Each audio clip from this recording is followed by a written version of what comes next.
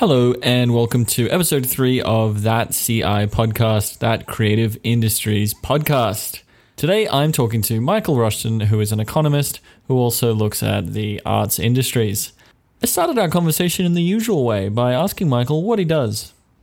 All right, my name is Michael Rushton. I'm a professor at the O'Neill School of Public and Environmental Affairs at Indiana University in the United States, and I teach in the arts administration programs that we have here.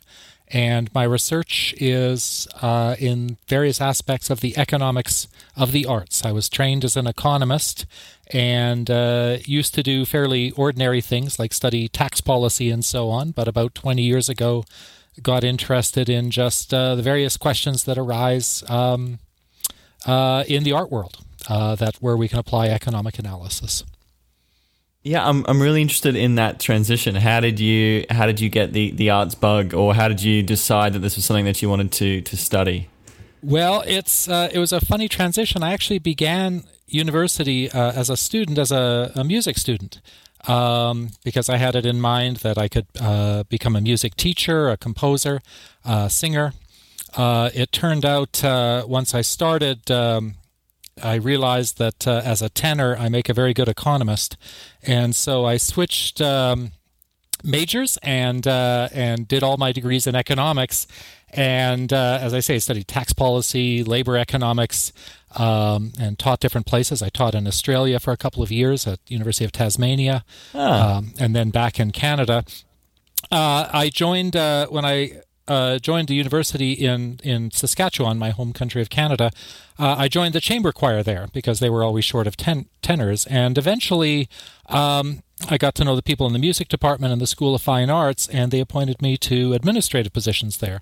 I became head of the Department of Music and dean of the School of Fine Arts. And I thought that the time was right for me to look at, well, are there ways that I can apply what I know about economics to various questions in the arts, whether copyright or freedom of expression or public funding of the arts, and so on.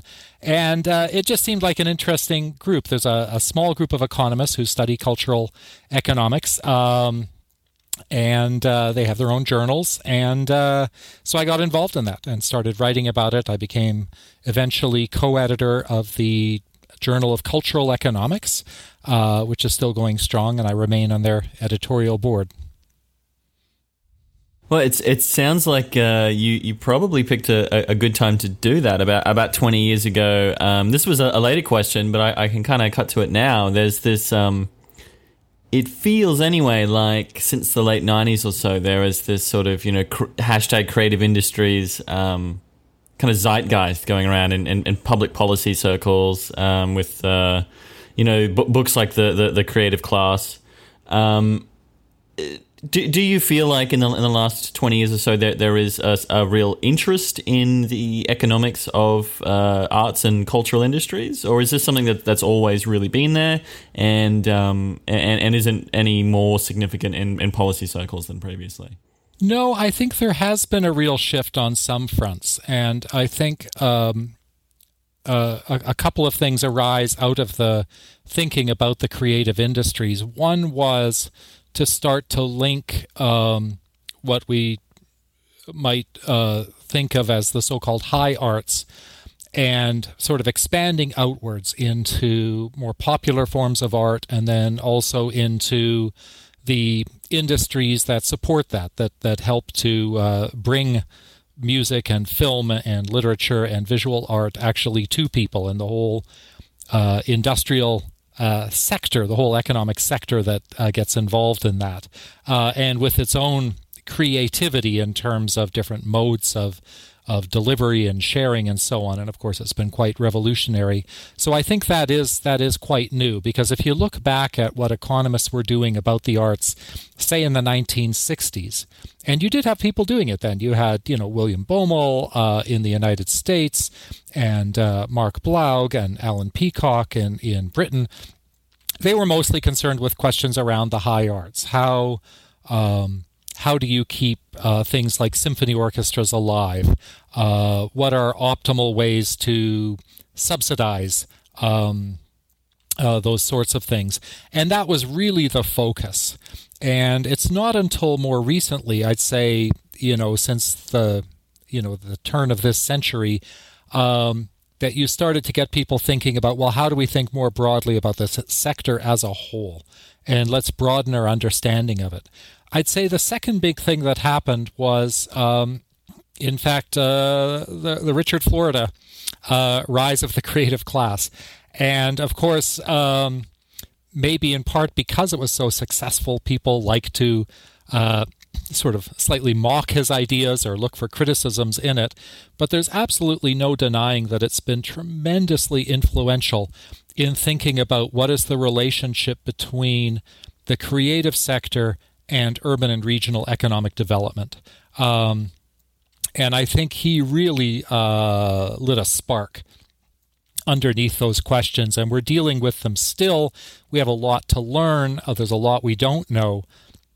But he certainly got us asking those questions about what do we think about creative industries and actually how regions grow.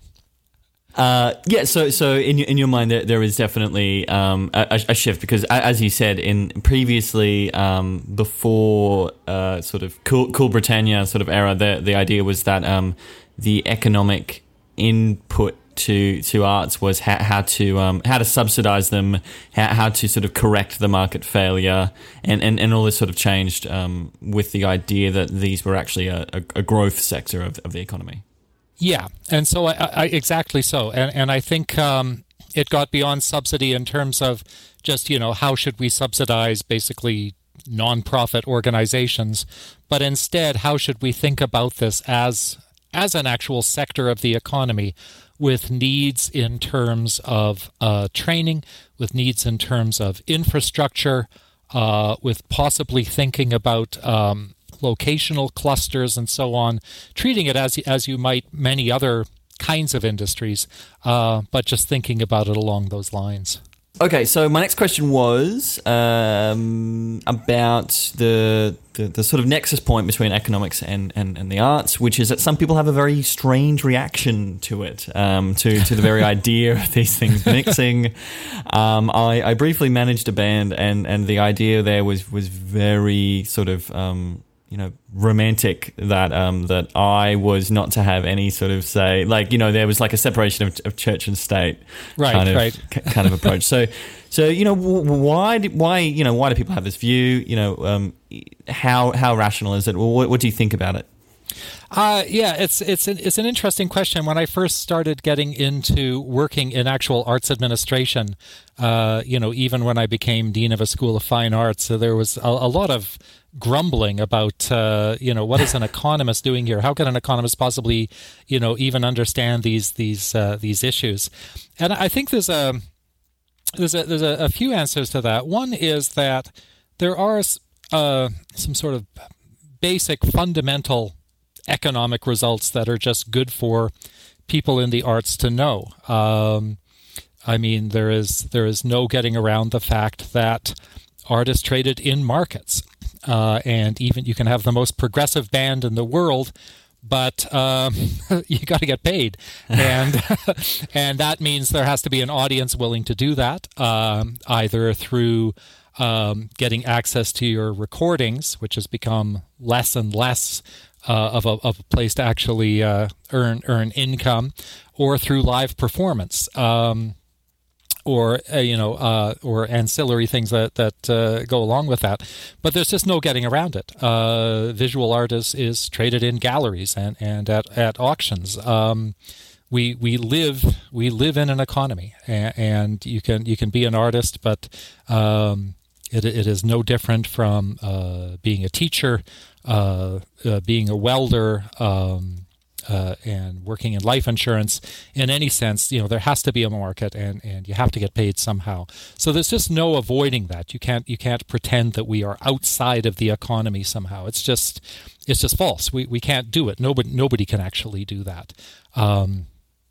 Somebody has to pay you that way, and that's important. And then that means you have to start thinking about, well, where do we get these revenues? So you can think about how should we be pricing what we do, in terms of all the things we do, in terms of performances, in terms of recordings, in terms of season subscriptions and so on. How should we go about doing this? How should we try to attract donors if there are people so inclined? How are we going to actually manage that? So there's just no escaping it. I'd say, so that's one long answer, one long partial answer.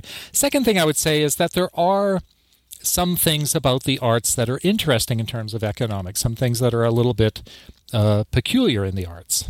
Yeah, this is. I was going to ask there because there are kind of two kind of like camps here, really. Which is one of them is very much what you were saying just then, which is that it's sort of an industry like any other, and then there's the second one, which is that it's sort of profoundly different. And this the meaning of these different camps comes into play whenever you look at anything specific. So if you look at why do people underpay musicians?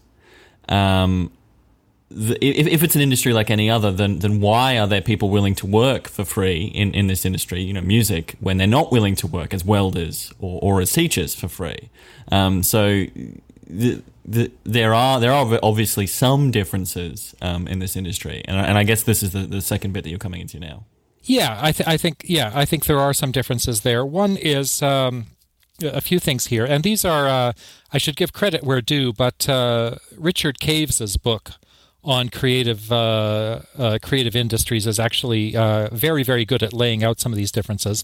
One is that artists care very much about the quality of their work. So whether you're dealing with musicians or writers or sculptors, they highly value their ability to make artistic judgments, their independence, and they highly value being able to work in that sector. They are willing to do it at a price. They can get better jobs elsewhere. If you have the talent and the drive to really try to make it in a band, you probably have the talent and drive to make it in a lot of other things too, right? If you are that inclined, but you're choosing to try and make it in your band, and that actually says something. It says something about just the importance of I want to do this thing, and that really matters. A second thing we know about the arts, and this is a long-standing thing, is that it is something of a superstar economy, which means that the distribution of wages for people who work on the sector tends to be sort of a 1% and a 99%, where the 99% are somewhat struggling to get by, trying to make a go of it, and the 1% are earning tremendous returns from their career, millions and millions of dollars. And this is only gets amplified the more that essentially recorded performances become more available to people, because it means that everybody can be going to those superstars to listen to music, to watch their shows, to read their books. And so it does mean you have these really skewed earnings distributions in the arts. I'd say professional sports is maybe the only other sector that rivals it in terms of people who make it into the Premier Leagues and the kind of salaries they get relative to people who are struggling in the minor leagues wanting to make it. Another thing you have there, of course, is that if there are those tremendous rewards to people who do make it, that means you're going to have a very large pool of people who are saying, especially when they're young, well, I'm going to give this a shot. Maybe I will get lucky. Maybe I have that talent. And I think we all know that there is a bit of luck involved, as well as talent, as well as connections in terms of making it. But the returns are so large that you do have a lot of people thinking, well, I will actually put up with some fairly lousy conditions in terms of pay and hours and stability, just in the hopes that I can actually get a foothold in this industry and become one of the successful ones. Yeah, and it seems almost like cities and regions and countries are almost taking the same approach at the moment. In the kind of post-Richard Florida policy zeitgeist, there are all kinds of creative hubs and cultural precincts that cities are launching in their attempts to get lucky and to be the next Silicon Valley or to be the next Hollywood. What do you think about these sort of general approaches? Do you think that local mayors are taking the right approach here, or do you think they're sort of misunderstanding something? Well, I think a bit of both. I think on the negative side, we have to realize that not every place can become a cultural hub. There's an adding up problem where there's only it's only going to be a certain size of a sector, and it is going to tend to cluster. But by the very definition of cluster, it means that musicians are here, but they're not there. Right? Yeah, that's that's the whole idea. The zero sum sort of element tends to get underplayed quite a lot, which is that sort of everyone can have this. They can't all win at this. They can't all win at this. And so the idea that they can become that creative hub, the rewards might be great if you do become one of the lucky ones, if you do get there first. But I think there has to be a realization that it's going to be very tough. It's going to be especially tough for places that are already behind. Rural areas or places that are in industrial decline, it's going to be really hard to turn that around. Because, sort of jump-starting these clusters, once they're already established in a number of places. Now, because I'm an economist, I have to say, on the other hand. And, and the on the other hand, I would say, is that doesn't mean that local governments or regional governments should not be thinking about how can we invest in art and culture to just improve the lives and happiness of the people who live here, ensuring that they have opportunities for self-expression, opportunities to see performances, that there are art classes, that there are local arts groups, that children in school are getting a chance to try their hand at playing band instruments or painting or acting in shows. There's all kinds of things that you can do in a local economy for the people who live there in terms of investments in cultural activities that can really pay off and really make people happy without your actually becoming a creative industry super hub. And so I don't think that should be forgotten. Trying to become a creative industries hub is not the only reason for a mayor to say, we should be investing in our local performing arts center and giving a bit of support to local nonprofit groups that are, trying to get something going. Absolutely. And I know economists have been involved in these historical efforts to measure the sort of virtuous byproducts of arts and culture as far as community cohesion or better educational outcomes for students and these kinds of things.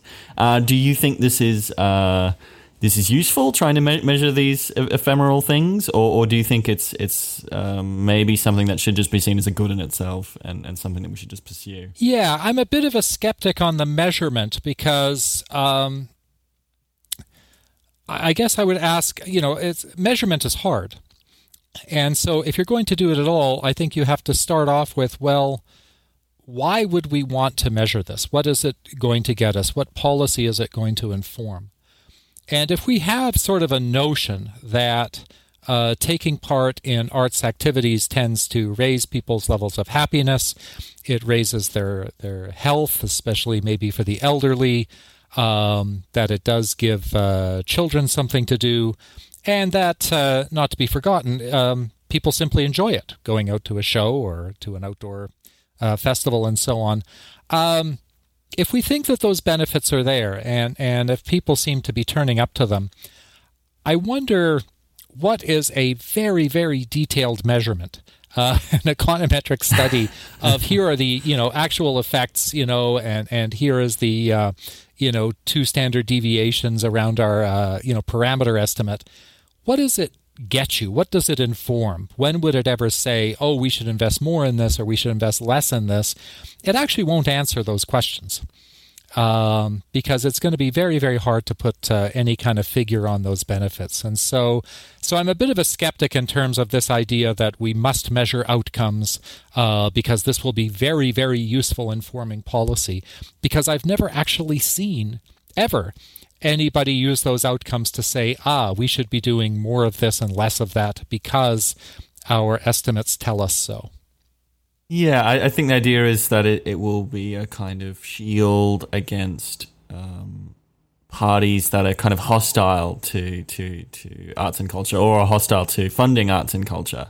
But yeah, it does seem that if somebody basically is of the opinion that, you know, public culture doesn't matter, then a bit of research isn't really going to change their mind. Yeah, my experience watching various forms of social media is that people seem rarely persuaded by any numbers you can come up with in this regard. So they either think it's appropriate for governments to be involved in supporting culture, or they don't.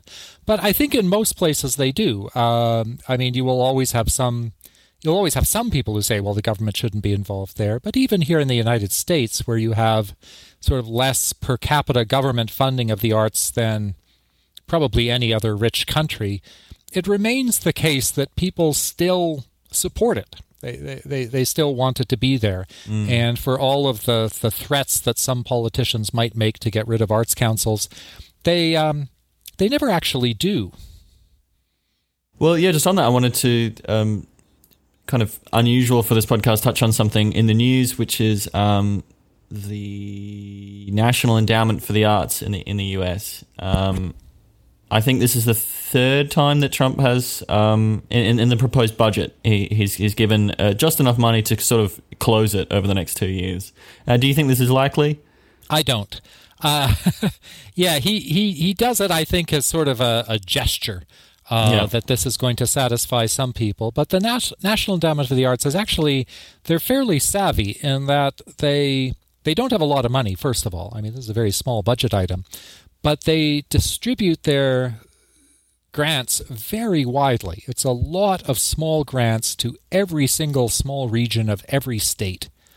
So that,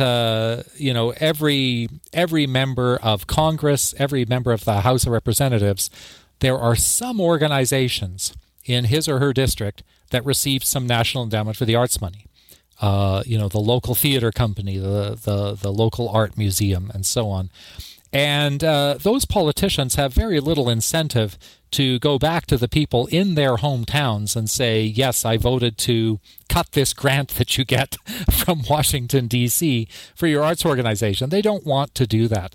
And so that's why I think sometimes you will get, these sort of Trumpian gestures that we will eliminate it.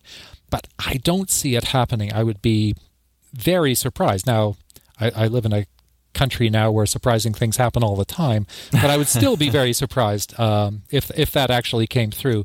The endowment has made real efforts to make sure that they are seen as truly national, not exclusively elite, not just funding the big arts organizations in the very biggest cities, the Metropolitan Opera and so on. But and I think it is partly because they are in sort of a bit of survival mode. How do we best ensure that we will continue to have legislative support? Right. Yeah. It seems that way, that it's sort of a gesture to the more libertarian elements. Yes. Yeah. I think so. Okay, so I wanted to move on to your work, and you released a book, Strategic Pricing in the Arts. Yes, this is something I'd been teaching for a number of years, and gradually my notes for my classes had been expanding, and I thought, well, I should actually try and put these together in something that was maybe a little more refined and without spelling errors and so on. So I turned this into a book on strategic pricing. So it was a lot of fun to write. It's a fun subject to teach, and in it I try to get sort of future arts managers to think about how they price and to not just sort of be in an organization and say, well, what have we always done? Should we raise that by $1 or so because we need money? But instead to really think about, okay, well, how do we price, a one-day admission relative to a season's pass? How should we scale the house in terms of what differential should there be between orchestra seats and balcony seats? How should we partner with other organizations to, perhaps offer a discount if you buy a combination of sorts? How should we use so-called two-part pricing, where you pay some entry fee to get into a venue, but then there are other things you can buy when inside? Sort of the most common example of thinking of that is movie cinema, where you pay an admission fee to get in, and then you are faced with a concession stand and very expensive popcorn and drinks. And why would they adopt that particular pricing strategy? So I try to get people to think about, well, how do you think strategically? And the essence of strategic pricing in the arts is to recognize that people are different. That your potential audience are people with very different sort of willingness to pay. Some people love what you do and would be willing to pay a high price to come into your venue. Some people are a bit on the fence, either because they don't have much disposable income, or because they have other options that are fairly appealing, or because they're uncertain whether they'd actually like it. And so how do you set up a pricing system so that you can actually get a lot of income out of those people who are willing to pay a lot, but that you don't exclude those people who are more on the fence, who aren't willing to pay that very high price? So how can you price discriminate in that sense? And so most of the book is really about different strategies for trying to get more out of people who are willing to pay more without losing those people who are unwilling or unable to pay quite as much. Yeah, in the digital arena, this has been adopted with a sort of pay what you want sort of model. There's certain PDFs and albums and things like that which you can buy for $1, or you could just insert any number you want and pay that amount. And I was doing some research saying that not really that surprising, but people pay more if you give them the option than if you just set the price.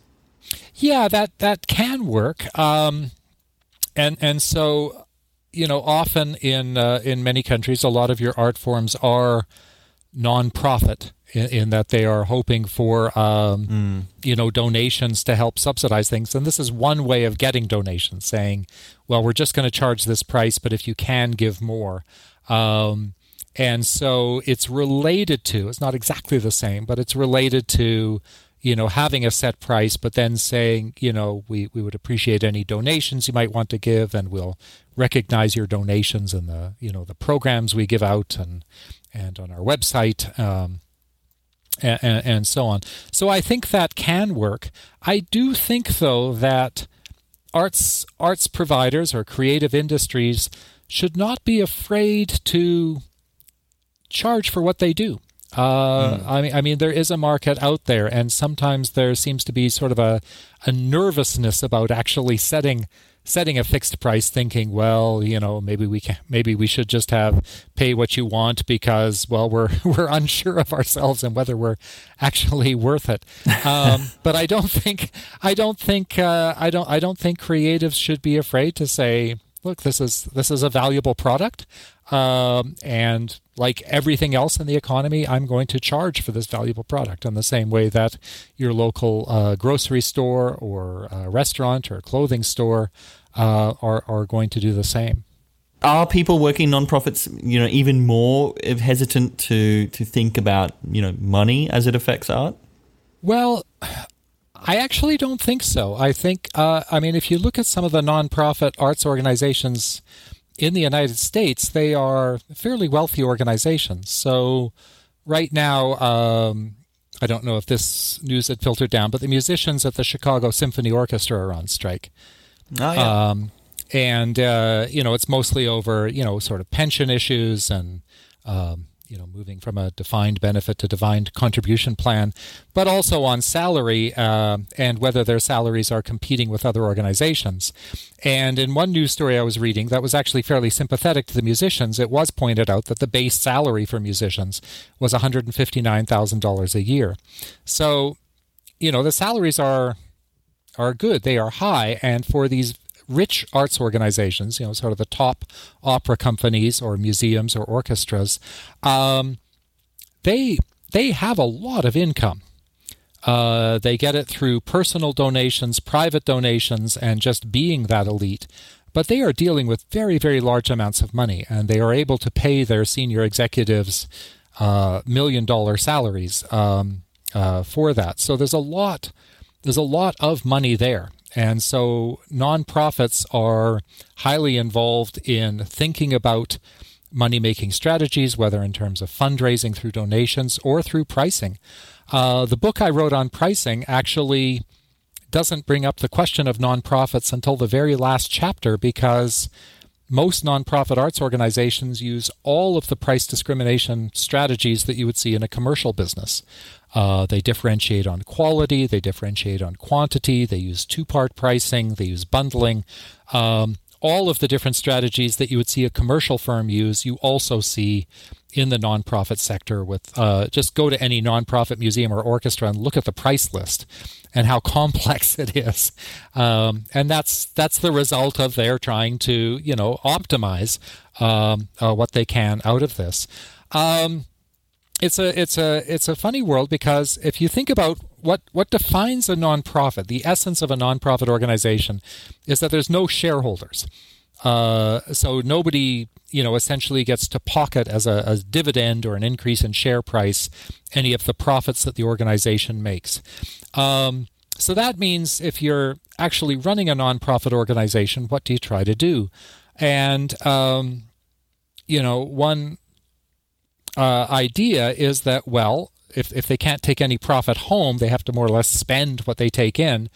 Then they would ask, well, what are the highest quality productions we can possibly do and still break even and still be able to finance it? But that means that you get very expensive art productions. It means you get very high salaries for top orchestra players. It means you get opera productions where the costs run into the millions. And so nonprofit finance is not just about some poor charity struggling to get by. The elite nonprofit organizations in this country, and I'd say the same is true in the UK, and I'm going to guess in Australia as well, they're dealing often with very large sums, a lot of strategy involved in donations and pricing, and trying to estimate, how can we take in the most that we possibly can in order to have sort of the very best productions we can, hire the very best musicians, build the very best sets, and so on. It's actually the for-profit arts organizations or artists who are lagging compared to the I mean, in for-profits, they're going to tend to think about costs more, and they won't necessarily go for more elaborate productions in terms of quality unless they think that the market will bear it. So if you're running a commercial enterprise, whether in the creative industries or even think of a restaurant, you're trying to think, okay, what is the level of quality and price that is actually going to maximize our returns? It might be going for a very elite crowd, and with very expensive prices. It might be something more moderate, but you make the decision in terms of what do we think the market is here and where are the highest returns. I think in the nonprofits, you do have sort of a slight bias towards what's the highest quality level we can possibly do, and still be able to balance the budget. Which obviously plays well in a winner-takes-all sort of economy. Exactly so, yeah. Great. So speaking of winner-takes-all, I just wanted to touch briefly on something we always talk about, which is digital disruption in the arts and how things are going basically since 2000.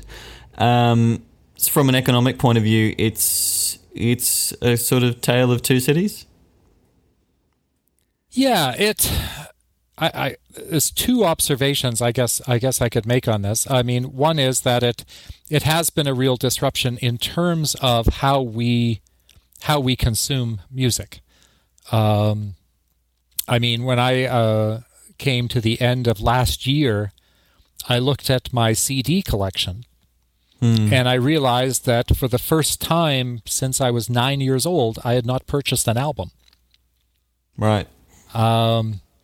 So that is real, disruption in a sense in terms of whether we use streaming services or whatever. So I mean, it really has disrupted that, and you have seen a real shift in artist strategies towards realizing that you use your digital content to, if you can, market non-digital goods.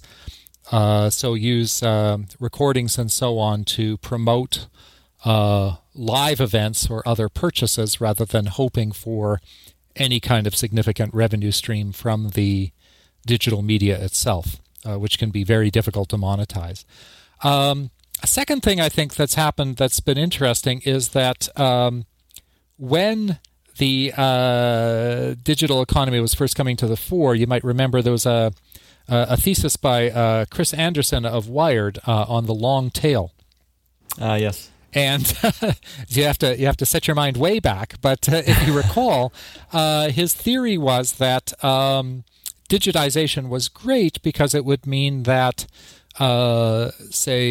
content producers of any kind with fairly small niche audiences would now have a chance to actually reach those audiences, because they would not have to go through gatekeepers, publishers, record companies, and so on, who would be telling them, no, I'm sorry, there's not enough of a market for what you do for us to add you to our list.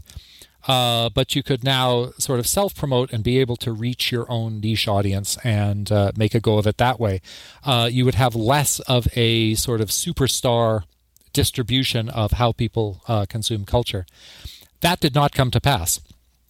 And I've tried to follow this, but in every sort of follow-up study I've ever seen, in fact, the distribution of what artists get, how many downloads, how many streamed listens, for example, that distribution looks pretty much the way it did before digitization. It really hasn't changed much at all. So we still have that superstar economy. And for all the algorithms we have that we think might be taking us to new artists we didn't really know before, it's not having a large impact on what we actually listen to, what we actually purchase. That surprised me. Actually, I didn't expect that, but that's where we've come to. Yeah, that is interesting, because there is certainly, I mean, some like this podcast would not have existed, before the internet. Obviously, there was no way to find the dozen people around the world who were listening. So there is something happening there in the long tail, but it's just not significant compared to what people have always done, which is listen to popular music and to sort of consume these things socially and in groups. Yeah, I think that's true.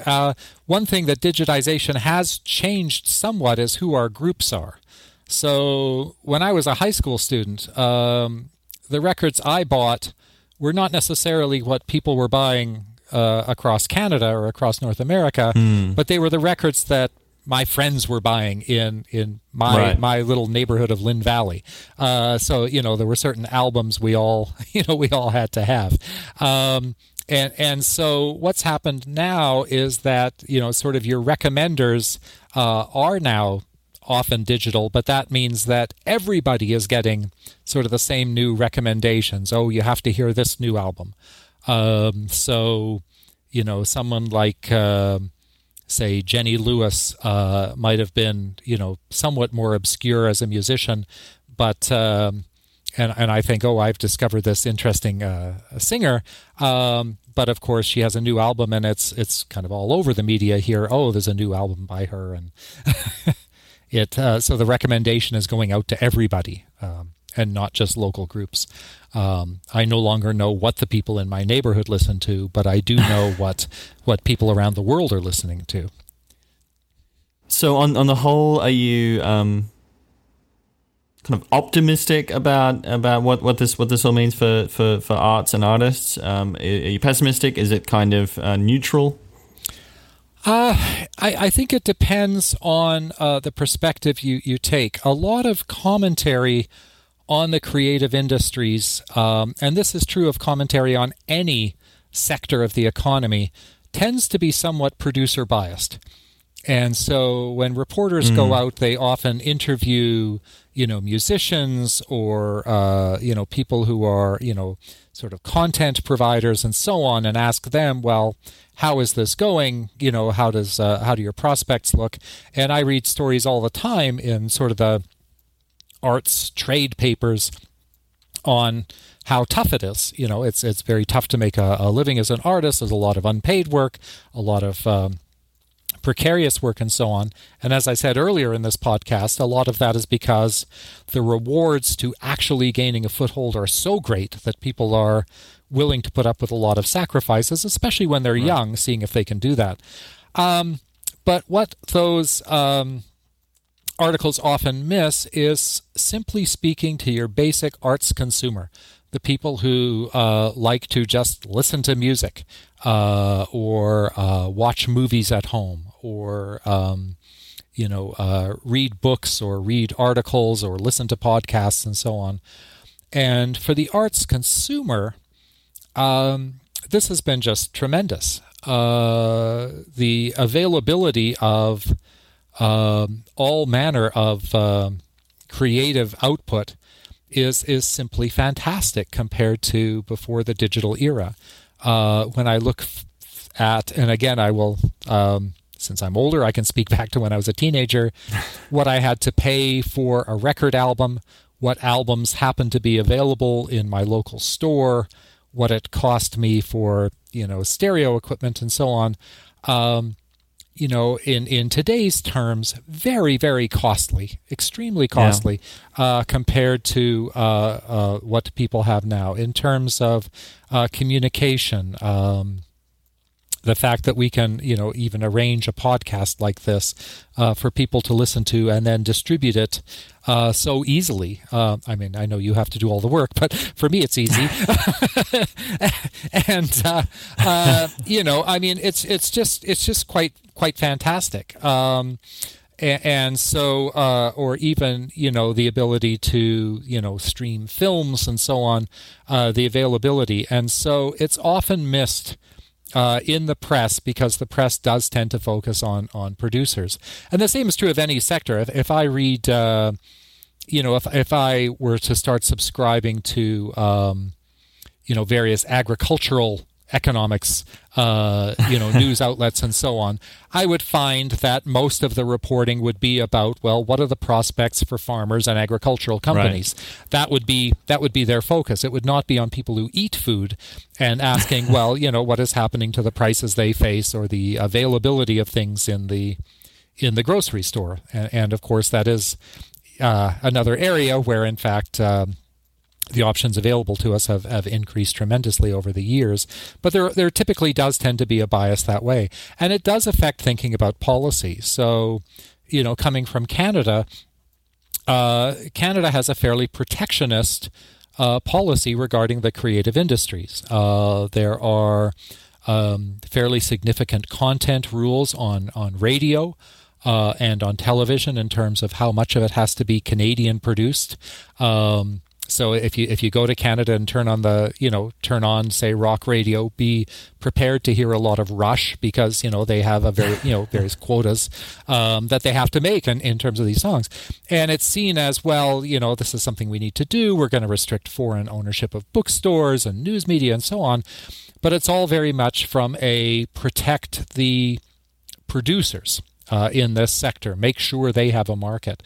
But very little attention is paid to, well, what things are being made available to consumers. And so, there might be various, popular networks that are, very hard to access, and so on, or, different kinds of regulations. So you do get this bias in any sector, that it tends to focus on producers, and the creative industries are no different. So as an economist, I like to remind people, if you look at the position from a consumer, you can't help but be optimistic as to just the fantastic availability of being able to access things, whether to view an image of a painting on your computer screen, or to watch a video or a movie, or listen to a podcast, or listen to a song, or listen to, on YouTube, 10 different live versions of a song, is just fantastic, and was absolutely unavailable pre the digital era. You might get a critic who would say, well, there's lots available to us, but what's actually happening to the quality of product? And that's something where, to each his own. I'm not sure how to make a judgment on that. I certainly wouldn't get into whether music is getting better or not, but it's certainly more available. We've been in this new age long enough that it looks like none of these industries are particularly are ending anytime soon as far as producing stuff for people. No, not at all. Not at all. If you look at the number of new books published every year, right, the number of people trying to work in the arts, it's not declining. For people interested in these things that you're talking about, what are your next sort of projects, and where can people find you online? Okay, good question. My next projects, one of the things I'm looking into is the increased call in some of the art sectors, especially museums, I would say, in terms of whether artists should be getting more involved in politics. And so I'm looking back at that. It turns out this is a very old question. It's not a new question. And so looking historically at that. I'm also looking at public funding for the arts in light of the persistent result that, especially for the high arts, your consumption, and this has been true forever, your consumption is mainly focused on your highest income individuals and with your highest levels of formal education. And for all of the efforts in public support of the arts over the decades to try to become more inclusive of people from different groups, it's never really happened. It remains something that is primarily, not exclusively, but primarily consumed by the elites. And I'm looking at the question of how we should be thinking about public funding of the arts, using either taxpayer funding for the arts or proceeds from lottery profits for the arts, which tend to be fairly regressive. They come a lot from the poor. How should we think about that in light of the persistent evidence that your main audiences for the high arts tend to be rich? The third project I'm working on with colleagues is looking at sort of new programs by arts councils to try to help support towns and neighborhoods by investing in the arts. Traditionally, if you look at organizations like the Australian Arts Council, the British Arts Council, the National Endowment for the Arts, typically they've given awards to nonprofit arts organizations. We will give this orchestra this much money, or this festival that much money. But there's been a shift in terms of, well, what if they started thinking not about a single organization, but about a group that forms either a neighborhood or a small town, especially one that has maybe fallen on hard times. Maybe it's a neighborhood in a city that has been going through economic decline, or a rural area where there's never been much arts. And so I'm looking at the effectiveness of public policies in that area, because that's a fairly it's become commonplace now to think about so-called creative placemaking. But how have these programs actually worked? Because it is actually a fairly new idea. And so looking at that as well. So those are some of the projects that I'm working on. You can look me up if you want to find my work. I guess there'd be two places. One, if you just look up Michael Rushton at Indiana University, that should take you to my website with some of the more academic papers I've written. I also blog on the website artsjournal.com. And so it's sort of sporadic issues there. But again, if you look up Michael Rushton at artsjournal.com, you should be able to see an archive of various blog posts I've made, some of which make people upset and others don't, and mainly in terms of pricing and public policy in the arts and cost disease and various sorts of issues like that.